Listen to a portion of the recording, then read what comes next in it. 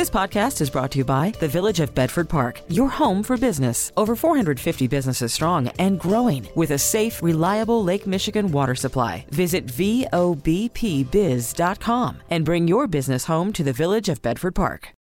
Call from mom. Answer it. Call silenced. Instacart knows nothing gets between you and the game. That's why they make ordering from your couch easy. Stock up today and get all your groceries for the week delivered in as fast as 30 minutes without missing a minute of the game. You have 47 new voicemails. Download the app to get free delivery on your first 3 orders while supplies last. Minimum $10 per order. Additional terms apply. Now, the WBBM Noon Business Hour. It's 12:03, July 3rd, 2023. Good afternoon, and thanks so much for joining us for the Monday edition of the WBBM Noon Business Hour.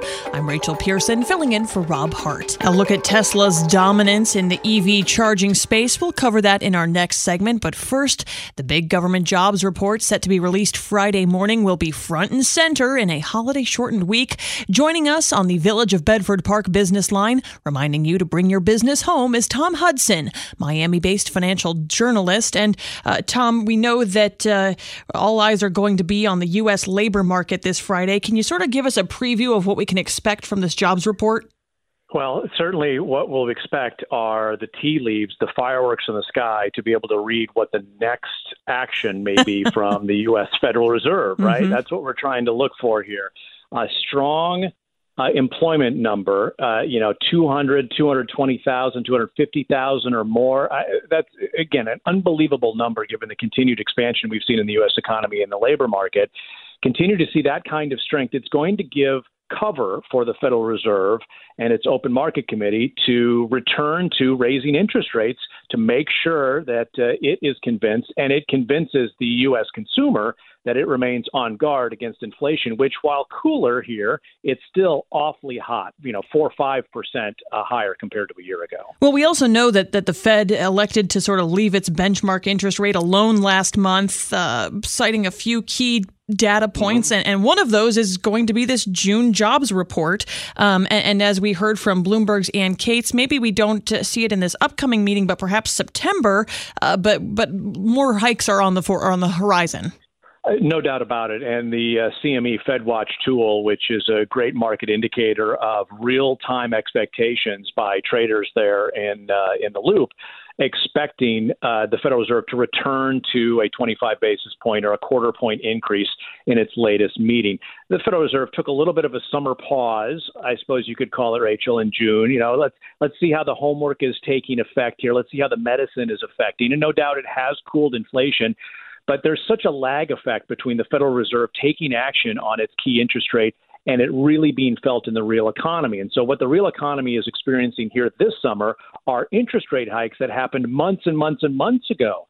The springtime interest rate hikes have yet to be really figured into the real economy. Certainly into the market, yes, but into consumer pockets, perhaps not quite yet. Well, it's the same sort of, I'm still focusing on the labor market, similar situation in that you'd think that with unemployment rates falling, that we would signal a slowdown in the pace of hiring, but that's not necessarily the case. Maybe it's just also going to be another delayed reaction here.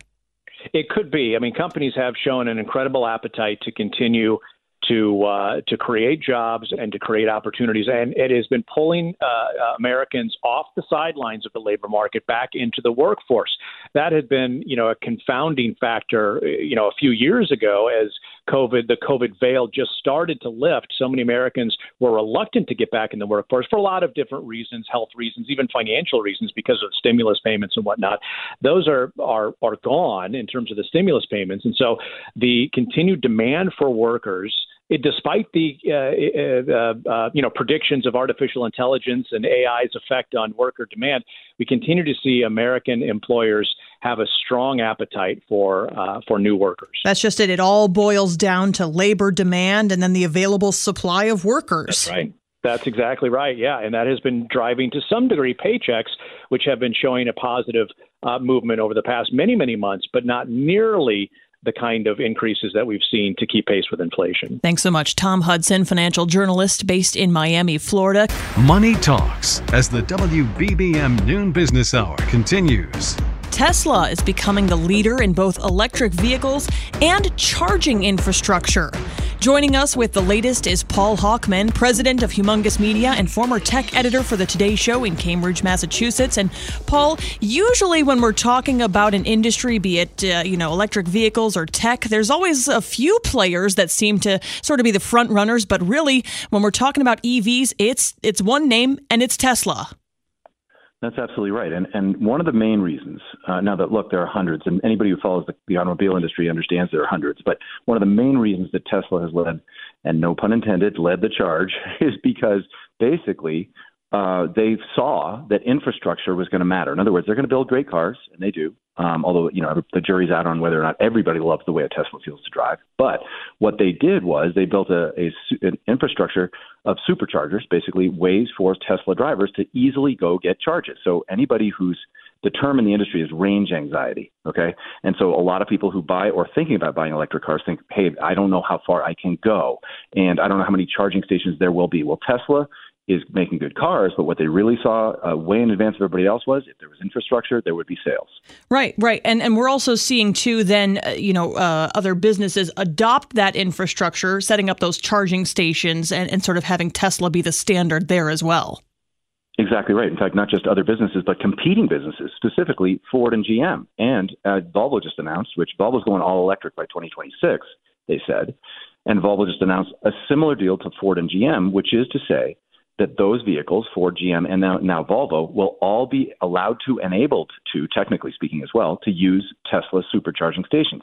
So what that means is a fairly spotty charging network for non-Tesla users is suddenly going to have lots of competition. A lot of it will probably gravitate to the Tesla standard. Tesla's hoping that. And by the way, this is really important for anybody who hasn't really plugged in one of these things. There are two main standards for charging. One's called the North American Charging Standard, NACS. That's Tesla. But it doesn't work with non-Tesla EVs. There is another system, public domain, called Combined Charging System, CCS. That plug standard is everybody else. And so nobody who's everybody else could pull into a Tesla supercharger station and get charged. That's going to change. And that's a big, big deal for people who are worried about range anxiety. Well, and it's good news for Tesla. I mean, obviously, it doesn't want to have sales of vehicles go to Ford and GM, but it is still going to, prosper from the business of now those vehicles utilizing its technology, no?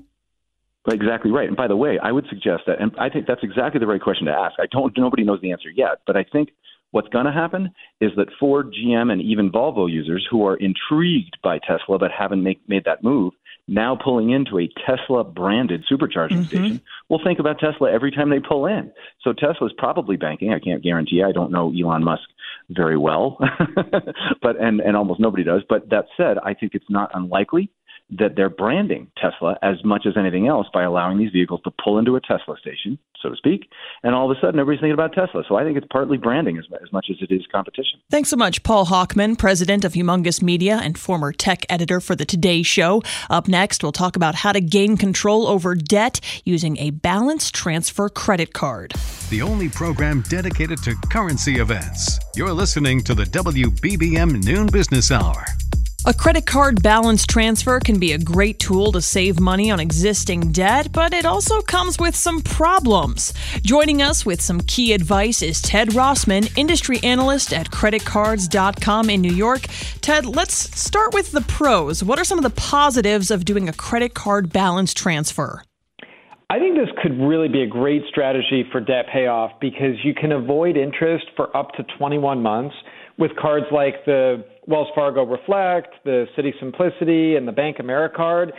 That 21 months without interest could save you hundreds, maybe thousands of dollars, depending on how much you owe, considering that the average credit card charges about 20%. I was going to say, look at where inflation is right now. We know that interest rates are at an all-time high. Well, maybe not all-time, but still, if you're looking to consolidate and save some money in that aspect, certainly a good idea maybe. But there are some downsides. This could possibly backfire in a really bad way. Right. The business case here is that these banks are considering that a lot of people are going to carry debt after the clock runs out. I've seen data to the effect of it's roughly half and half. Now, if you can be in the half that are paying this off, avoiding interest, that's huge. The other side, though, I mentioned the average credit card charges about 20%. once the balance transfer term ends, some of these cards charge close to 30%, especially if you have a lesser credit score. So that's definitely a potential downside. The best way to use one of these is to pay in full before the clock runs out. Maybe don't add any new purchases, divide what you owe, try to stick to that level payment plan. That could really help you out. One other thing to be aware of is the transfer fee. It's usually 3 to 5% up front. Again, well worth it if you pay off your debt quickly at a low cost, but not if you're just going to kick the can down the road. Right. Well, and that's sort of the mentality that could come with this too, right? Is you feel like you've accomplished something by consolidating some of that debt, but don't pat yourself on the back too early, because as you mentioned, really the key thing is going to be taking advantage of the no interest window and paying it off. Exactly. Sticking to a plan is really important. Minimum payments aren't going to make much progress. You don't want to leave it all till the end. That's where I say don't add any new purchases. It may be tempting because they may be 0% interest for a while as well, but it's hard to hit a moving target. So I would say just divide what you owe by the number of months you have in that 0% term. Try to stick to that level payment plan. I mean, pay it off even earlier if you want, but from an interest rate perspective, just make sure that balance is gone before that clock runs out. Thanks so much, Ted Rossman, industry analyst at creditcards.com. Still ahead, a look at the so-called slow fashion trend. Then at 12:49 this afternoon, a visit with our Monday afternoon stock picker. This is Chicago's news, traffic, and weather station, News Radio 105.9. The WBBM Noon Business Hour continues. Good afternoon. I'm Rachel Pearson in for Rob Hart, and these are the top stories on News Radio WBBM. A man in Lake County, Illinois is in the hospital this afternoon, plus Chicago beaches reopening for swim season. WBBM Business markets closed in positive territory. The Dow up 11 points, NASDAQ up 29, the S&P 500 up 5 points. AccuWeather says it's going to be a sunny afternoon with a high near 87 degrees. The WBBM Noon Business Hour now continues as a man in unincorporated Cary's been transported to a local hospital after a firework exploded in his face. WBBM's Carolina Garibay reports. Police say around 9:15, officers responded to a home on Hickory Nut Grove Road to find a 58-year-old man going in and out of consciousness. He reportedly brought fireworks to a gathering at the home when one he lit didn't detonate. When he looked into the tube housing the firework, it exploded in his face. The man sustained major injuries to the head and was transported to a local medical center. Police say charges are possible. Carolina Garibay, News Radio 105.9 WBBM. Chicago beaches are reopened for swimming with one exception, and that's the Marion Mahoney Griffin Beach. The beaches were closed earlier today for some water quality testing after opening the Wilmette and Navy Pier locks resulted in increased levels of bacteria. That was all as a result of the heavy flooding from yesterday's rainfall. Evanston beaches, however, are still closed for swimming after the opening of the locks, though the sand portions of the beach will remain open. Worried about letting someone else pick out the perfect avocado for your perfect impress them on the third date guacamole? Well, good thing Instacart shoppers are as picky as you are. They find ripe avocados like it's their guac on the line. They are milk expiration date detectives. They bag eggs like the 12 precious pieces of cargo they are. So let Instacart shoppers overthink your groceries so that you can overthink what you'll wear on that third date. Download the Instacart app to get free delivery on your first 3 orders while supplies last. Minimum $10 per order. Additional terms apply. Because money matters. This is the WBBM Noon Business Hour. Stocks closed the session higher this holiday-shortened trading day. Joining us on the Village of Bedford Park business line, reminding you to bring your business home, is Mark Holbert, investment columnist for the Wall Street Journal, Barron's, and MarketWatch.com in Washington, D.C. And Mark, yes, it was a shortened trading day, but, the modest gains we saw, we'll take it, right? Well, that's right. Saying on Wall Street that the most bullish thing a market can do is go up, and that's what it did today. Exactly. even if it wasn't that much. So let's sort of set today aside. We know that it's nothing sort of dramatic was expected today, but it does sort of set us up to preview what the second half of this year is going to look like as far as trading confidence. Can you sort of give us a preview of what's going to lie ahead in Q3? Well, to be utterly honest, the correct answer is no one knows. I mean, the odds are that the market will go up over the next 3 to 6 months, but that's because the market tends to go up far more often than it goes down. And so, if you play the odds, you'd say, well, that's what the next 6 months will be like. But I would say the same thing regardless of whether the market had been up or down for the first 6 months of this year, regardless of whether we're facing a recession or whatever else you might want to point out. And that's one of the things it's very hard. And I'm a journalist. I spend my time trying to read the tea leaves. But in fact, it's like a coin flip. The statisticians refer to it as a gambler's fallacy. If I had flipped 4 or 5 coins that all came up as heads, we'd probably think the next one's going to come up tails more likely than not.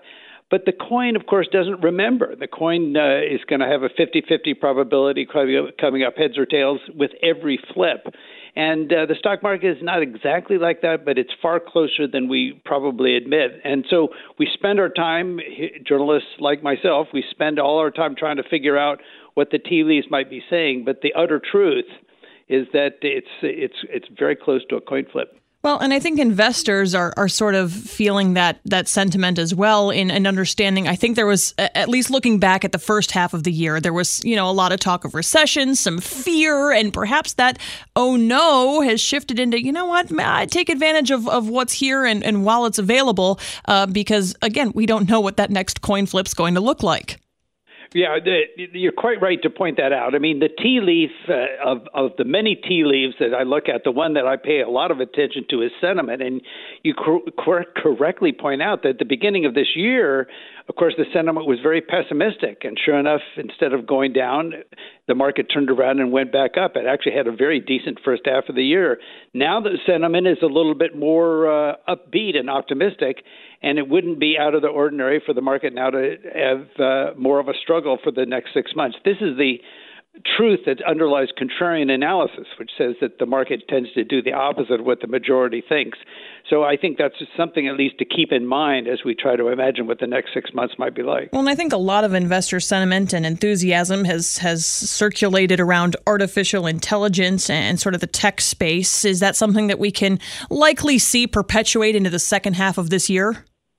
Well, again, my guess would be not. And the reason is that it gives off many of the signs of a bubble. I mean, for example, we saw in the first 6 months of this year that if a company changed its name to include AI in the name, or a company was bought by an exchange-traded fund that changed its name to include artificial intelligence, the stock went up, not because it did anything different, not because its earnings potential was better or worse, but because it's now associated with the concept of AI. And this has all the reminiscences of what happened at the top of the internet bubble, where companies would change their name to include .com and their stock would shoot up. And that's not a good sign. Well, and also like the internet, we started to see some front runners emerge, and those who simply tacked on a .com sort of fell to the wayside. And that will likely be the case, too, with artificial intelligence. So what advice do you have for investors sort of looking to navigate this space? Well, that, of course, is the $64,000 question. I am a big fan of just going with an index fund that includes a little bit of a piece of every company out there. And the reason is that it's hard to know which companies will be the winners going forward. And a lot of people have pointed out this. The market is actually a very narrow leadership right now. I think something like 6 or 7 companies account for almost all of the gain of the S&P 500 for the first 6 months.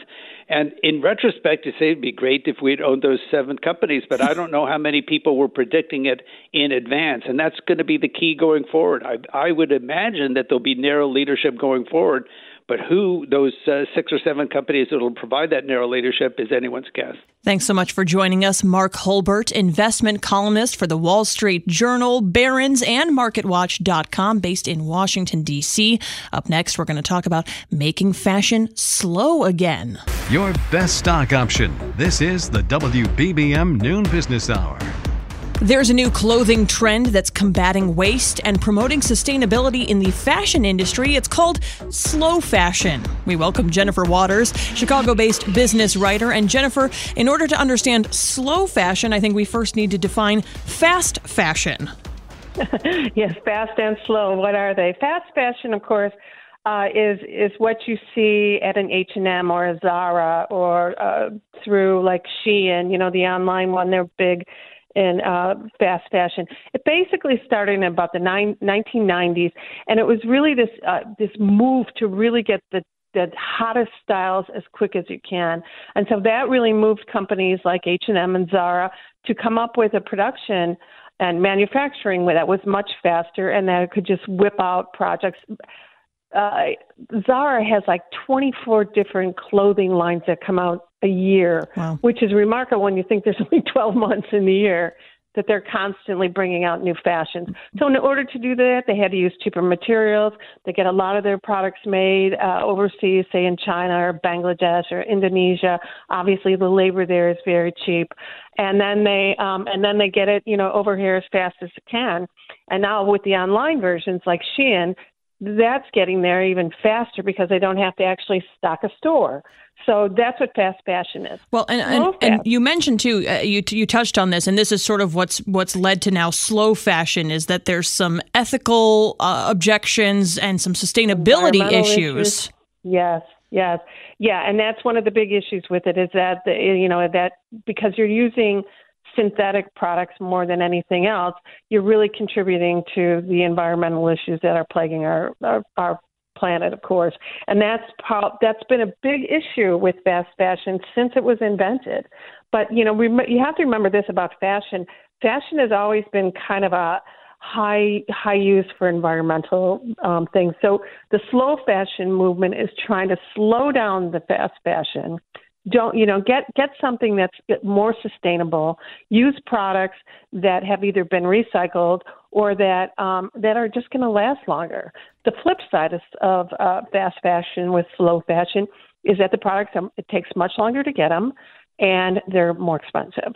And they're more expensive because the materials are better quality, because there's usually kind of an artistic bent put into it. So there's, people who are hand making these things, not rushing them through production. Well, and from a consumer standpoint, if you're looking to reduce waste, if you're looking to stop perhaps contributing to some unethical labor practices, then yeah, maybe you spend a little bit more money, but you also have to think that this is going to be an article of clothing that's, because it's higher quality, it's going to last longer. And it's not going to end up in some kind of clothing dump where there's so much clothes that just get dumped. I mean, we think a lot about thrifting, which has been around forever. But, I mean, because so much of fast fashion clothing goes into thrift shops now, you're still buying crap is what it boils down to. So what advice do you have for someone navigating the retail space when trying to find something that is what we'll call slow fashion? It's not like there's a label on the tag that says this was made slowly. There's not. But to that end, too, Rachel, is that many many clothing companies overall are really trying to become more transparent about how they're sourcing their goods and what kind of products they're using and that kind of thing. So you can do that. You can look at companies a little closer like that. But it's just about looking for a more conscientious, more conscious shopping experience that really kind of looks at what are the sustainable materials that are being used? What is the impact on the environment? There's a lot of water waste in fashion, for example, in clothing. A lot of water waste. If you're making something a little slower, it might have less. And then the social impact, because, of course, as we mentioned, a lot of these fast fashion products are being made in China and Indonesia and Bangladesh, where wages are really low and workers are mistreated. I mean, and it's happening in, big cities too, like LA. So don't think it just happens there. But it's just, you just have to look more carefully at who you're buying from and what you're buying in terms of, what the material is and how it's made. That's Chicago-based business writer Jennifer Waters joining us. You can join us at this time tomorrow for Travel Tuesday. And still to come, we'll have a visit from our Monday afternoon stock picker. Lunch money for all generations. This is the WBBM Noon Business Hour. It's Stock Picker Monday, and today we welcome Chuck Carlson, CEO of Horizon Investment Services and publisher of the Dow Theory Forecast newsletter in Hammond. Chuck, what's your first pick? The first pick is a well-known company. It's Visa. The stock trades for about $238 a share. It just went to a new 52-week high. What I like about Visa is that in a market that favors growth stocks, this is a very consistent grower. Their earnings and revenue should both be increasing about 14% in 2023 and 2024. You can buy that growth at about 27 times 2023 and 24 times 2024, which sounds expensive, and it is a little on the expensive side, but Visa is a company that has earned its premium over the years. The one noteworthy thing, they have 4.2 billion Visa cards worldwide that generate transactions somewhere around 700 million transactions a day, and Visa has no credit risk to make their money off the processing. So it's a great business model, great company. That's Visa. Symbol is V. Stock trades for $238 per share. Easy ticker to remember there, the letter V. All right, Chuck, what's your second pick? Second pick is another company in the fintech space, not as well known as Visa, and that company is Fiserv. The symbol is FI. The stock trades for $126 a share. And probably the best way to describe Fiserv is that it enables money movement for thousands of financial institutions. So it's a company that's very involved in the plumbing and infrastructure of kind of money movement among financial institutions. Has similar growth pattern to Visa. The company should see its earnings grow 14% this year and next. And it's a tad cheaper than Visa. It's 17 times its 2023 earnings and 15 times its 2024 earnings estimates. The stock has been doing quite well and is trading around its 52-week high, but I think there's good value there given fairly low earnings multiples for a company in a growth space. That's Fiserv, symbol FI, trades for $126 a share. And in disclosure, my company and myself own both of these stocks. Thanks so much. Chuck Carlson, CEO of Horizon Investment Services, also publisher of the Dow Theory Forecast newsletter in Hammond, Indiana. His website, UpsideStocks.com. If you missed any part of today's Noon Business Hour, we'll have the replay podcast available shortly at WBBMNewsRadio.com and on the Odyssey app. We really need new phones. T-Mobile will cover the cost of 4 amazing new iPhone 15s, and each line is only $25 a month. New iPhone 15s? It's better over here. Only at T-Mobile, get 4 iPhone 15s on us and 4 lines for $25 per line per month with eligible trade-in when you switch. Minimum of 4 lines for $25 per line per month with autopay discount using debit or bank account. $5 more per line without autopay, plus taxes and fees. Phone fee at 24 monthly bill credits for well-qualified customers. Contact us before canceling account to continue bill credits or credit stop and balance on required finance agreement due. $35 per line connection charge applies. See T-Mobile.com. We get it. Attention spans just aren't what they used to be. Heads in social media and eyes on Netflix. But what do people do with their ears? Well, for one, they're listening to audio. Americans spend 4.4 hours with audio every day. Oh, and you want the proof? Well, you just sat through this ad that's now approaching 30 seconds. What could you say to a potential customer in 30 seconds? Let Odyssey put together a media plan tailor-made for your unique marketing needs. Advertise with Odyssey. Visit ads.odyssey.com.